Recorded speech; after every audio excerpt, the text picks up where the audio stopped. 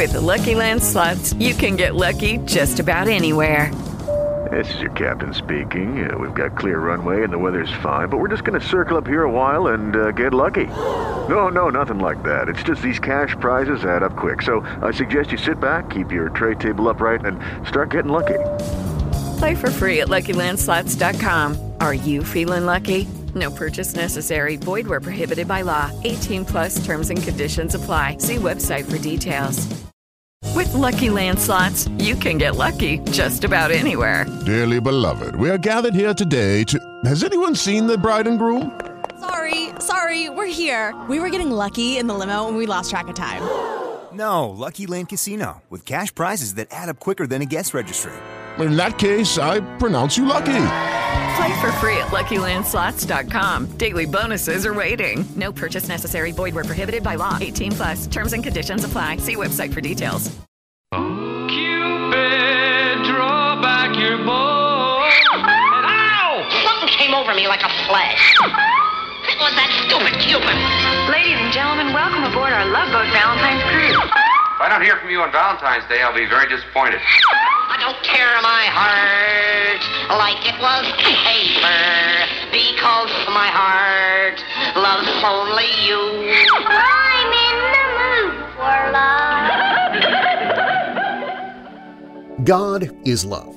The Bible overflows with love. But you could call me a Valentine Grinch. I hate Valentine's Day. It comes with so many expectations, superficial ideals, and a lot of pressure and disappointment. Valentine's Day paints a superficial picture of love, which is not the reality for so many people. There are always exceptions, hallelujah, but this is a confusing and painful day for so many.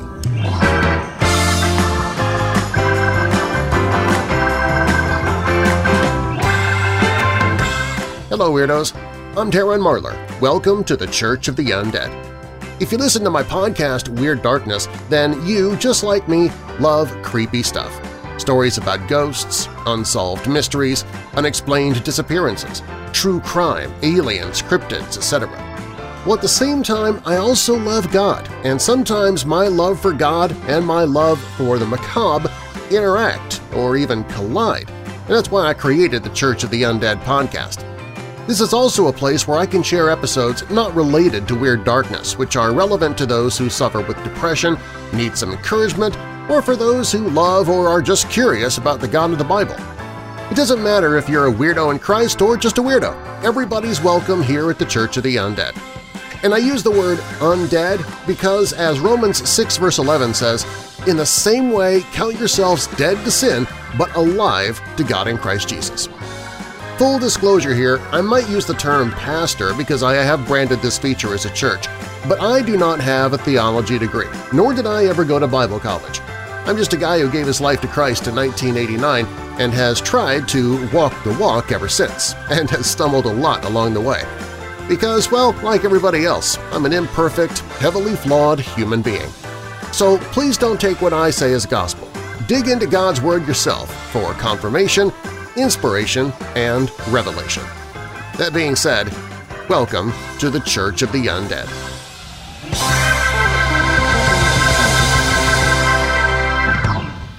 If you're with somebody who yells, hits, ignores you, or is addicted to pornography, Valentine's Day gifts make insufficient amends. Flowers, chocolate, jewelry, a nice meal to say sorry for being abusive, self-absorbed, addicted, or generally disinterested. The recipient tries to smile, but the smile belies anxiety. Renewed disinterest, violence, or deception awaits. Ephesians 5 verse 6, "Let no one deceive you with empty words, for because of these things the wrath of God comes upon the sons of disobedience." Maybe every Valentine's Day your spouse promises that the abuse will stop, or the overspending is finished. Romance disguises reality, as though cupids and hearts can magically lend substance where there is none. Abuse and manipulation, wrapped in red tissue paper, cannot ever really pass for acts of true love. The Apostle John assures us there is no fear in love, but perfect love casts out fear, for fear has to do with punishment, and whoever fears has not been perfected in love. We love because He first loved us. If anyone says, "I love God," and hates his brother, he's a liar. 1 John 4, verses 18 through 20.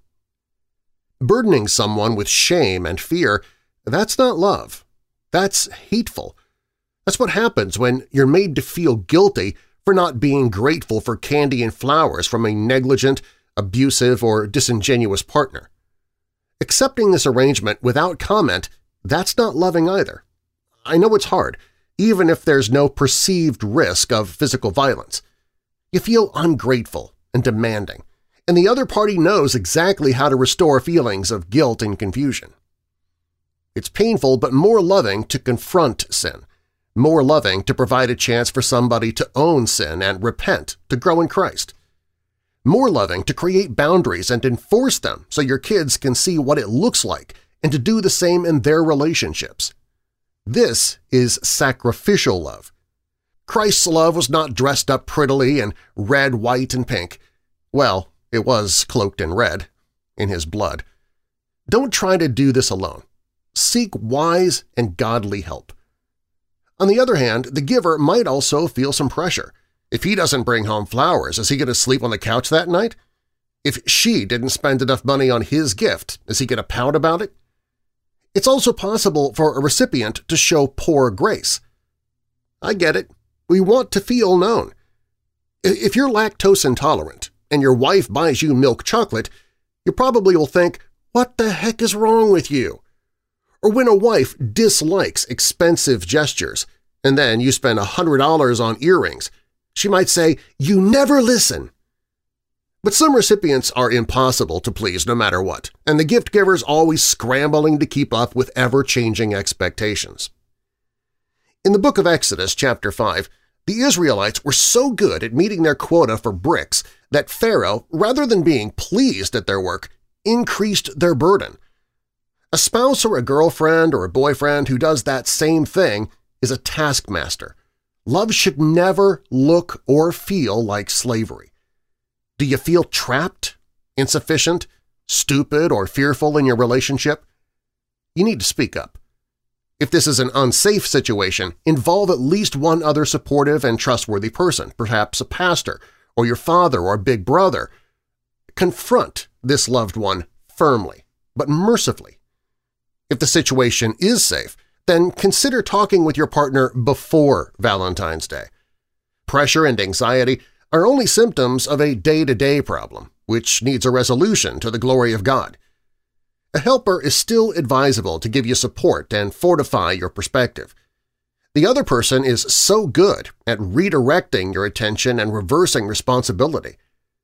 Confronting the problem is obedient. The Lord doesn't want us in deep friendships or marriages with people who habitually make empty promises without conviction of sin, repentance, and genuine heart change.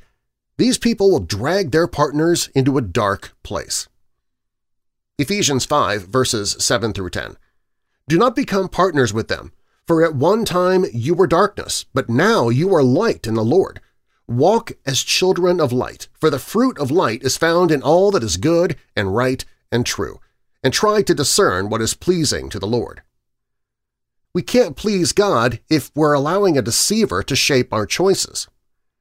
Capitulation is a form of avoidance, understandable if you're afraid, but loving well has everything to do with obedience to the Lord and will lead to courageous confrontation. This may nurture your earthly relationship, but it will certainly strengthen your relationship with and reliance on God. There's an opportunity here for growth in Christ, to see what beauty He can make out of your courage and faith. Here are a few adjectives to help you recognize burdensome love. First, transactional. In return for a gift, the giver expects praise. He or she also expects you to overlook sin, or you're expected to repay a gift with a sexual act, or obedience or money, turning a blind eye to their sin and even complicity in his or her sin. Controlling. You feel like you didn't deserve the flowers he bought you, and he makes that clear. Shaming you helps him to control you. Sometimes you want to break free, but it's as though you're trapped. Who else would have you anyway? Your identity is distorted. Exhausting. Nothing you do is enough. Trying to please this person, or at least not arouse her anger, consumes your thoughts. You don't have time to pray or for fellowship. Disinterested. The giver's just not paying attention to what you say. You don't like pink? You love butterflies, but cats scare you? Perfume makes you sneeze? He still gives you a pink bottle of perfume or a stuffed animal cat. Violent. I mean emotionally as well as physically and sexually. Love doesn't call names. It doesn't withhold affection or go silent for hours or days. And love certainly never lashes out with a slap or a punch. Love doesn't read your mail or your texts, and love doesn't tell you which friends you're allowed to see. Real gospel love patiently learns how to serve the other person, and with two people mutually doing this, the bond tightens. They're both doing the same thing, so each one is being served by the other in God-honoring ways. Gospel love is on display all the time. It's not been perfected yet, but you don't have to wait a full year to see the signs. A healthy union reflects the truth that God's grace for us is a gift. There's no possibility that we can pay Christ back for His shed blood, but we're not ashamed if we remember that He did this because He loves us and so that we can be with Him eternally. He gave His life for the joy that was set before Him and endured the cross, despising the shame. Hebrews 12, verse 2. Gospel love is joyous. In love, we walk each other to the cross. Even in a romantic relationship, we are all brothers and sisters in Christ first. We're all Christ's people before we are each other's. And even then, we don't belong to our spouse. That is a slave-master relationship, and that's not love. We're aiming to reflect all the facets of love all the time because we're aiming to love like Jesus. We try to be as loving as Jesus by observing how He loved and practicing daily by praying for direction and a soft heart. This love is a work in progress. Whoever says he abides in Him ought to walk in the same way in which He walked. 1 John 2, verse 6. With couples who really get it, their joy spills over onto others. They've got plenty of love to go around. Now, I know some of you might be saying, lighten up, Valentine's Day is just a bit of fun. And, for Christians, the most loving day of the year isn't Valentine's Day. It's Good Friday, when Christ laid down His life for us. That's how much He loved us. For Christians, February 14th is more like mild fondness day by comparison. My closest friends are going to send me heart emojis on Valentine's Day. I know it, just to mess with me. They might also show love by sending sentimental greeting cards because, well, I need scrap paper for writing my weekly to-do list. For February 15th, the number one notion in my mind is going to be, hey, now's the time to buy some cheap Valentine's chocolate. And, well, because I love my friends and family, I'll share. Why should I love you any more in the middle of February than I would on, say, August 21st? I mean, to me, every day with you is Valentine's Day. So in other words, you forgot to buy me a card. Here's what I'm saying.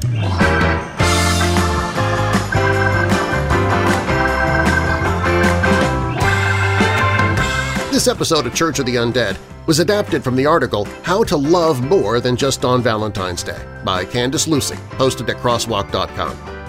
If you like what you heard, share this episode with others who you think might also like it. Maybe the person you share it with will want to become a weirdo too. You can find a link to the original source that I used for this message in the show notes.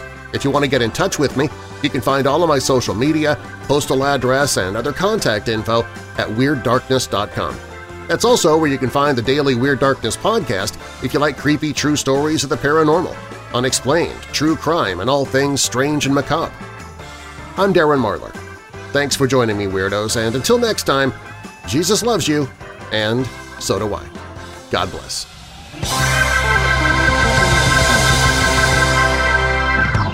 Boy, I hate Valentine's Day. You know how many cards I got last year? One from my mom, one from my shrink. Roses are red. Childhood is bleak. You could use therapy 6 days a week. Yeah, that's pretty cute coming from a therapist. That was from my mother.